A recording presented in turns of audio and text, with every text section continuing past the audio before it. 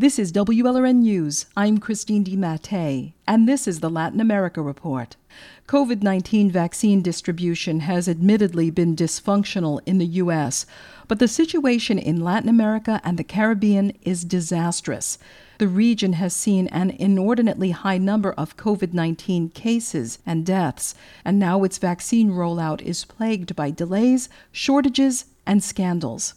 With me now is WLRN America's editor, Tim Padgett. He's been watching the chaos, but also the apparent success of a certain island country just to the south of us. Tim, how badly behind are the vaccination numbers in Latin America and the Caribbean so far compared to the U.S.? Well, here's a good metric. In the U.S., we've administered about 18 vaccine doses per 100 people. In Brazil, that number plunges to fewer than 3 doses per 100 people.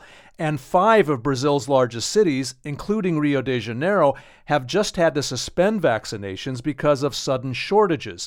Mexico and Argentina have administered only 1 dose per 100 people. Peru and Panama, 1/3 of a dose per 100 people.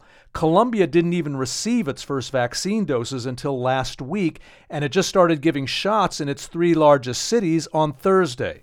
So why are these countries, even the largest, Brazil and Mexico, struggling so badly to procure vaccines and get them into people's arms? The main reason is resources. Developing countries usually can't produce their own vaccines, and it's very hard for them to access the top vaccines like Pfizer and Moderna. So many Latin American countries have had to turn to cheaper but still effective vaccines like Russia's Sputnik or China's Sinovac. But those producers can't keep up with the demand. Now, a program led in part by the World Health Organization called COVAX is supposed to help alleviate this situation. It's pooling developing countries together to give them more purchasing power for vaccines like AstraZeneca. And this month, COVAX is starting to deliver 35 million AstraZeneca doses to Latin America and the Caribbean. What can the U.S. and the rest of the developed world do to get Latin America and the Caribbean more vaccine doses and more distribution help? Well, I just mentioned COVAX. Under President Trump, the U.S. did not contribute to that project because, as we know, the U.S. cut ties with the World Health Organization. The Biden administration is now giving COVAX $4 billion. Other developed countries like France are upping their own COVAX contributions. The reasons are as practical as they are ethical. Small Caribbean countries can't restart the tourism they depend on until the pandemic is under control. And remember this, if we don't help poorer countries vaccinate their people, that still leaves richer countries vulnerable to the virus. You don't end this global pandemic by inoculating just Americans and Europeans.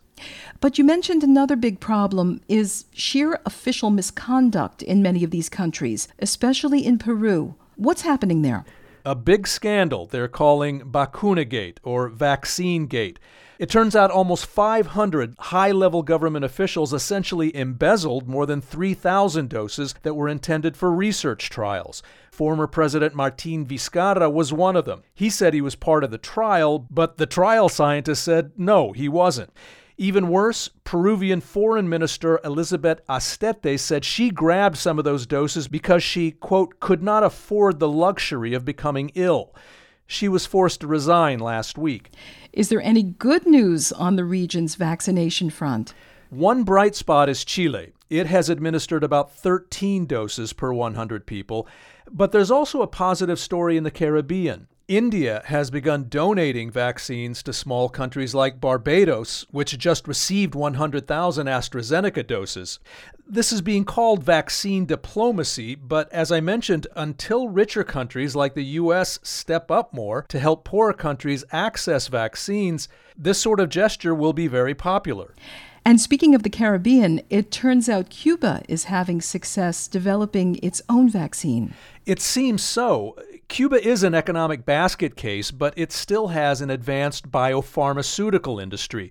It's announced it will begin the final phase of testing of its Sovereign 2 vaccine next week, so we'll see. Cuba says it too will donate extra doses to other countries, and it's also telling tourists to come buy vaccine shots there. Gives vaccine tourism a whole new meaning, I guess. I've been speaking with WLRN America's editor, Tim Padgett. I'm Christine DiMattei. This is WLRN News.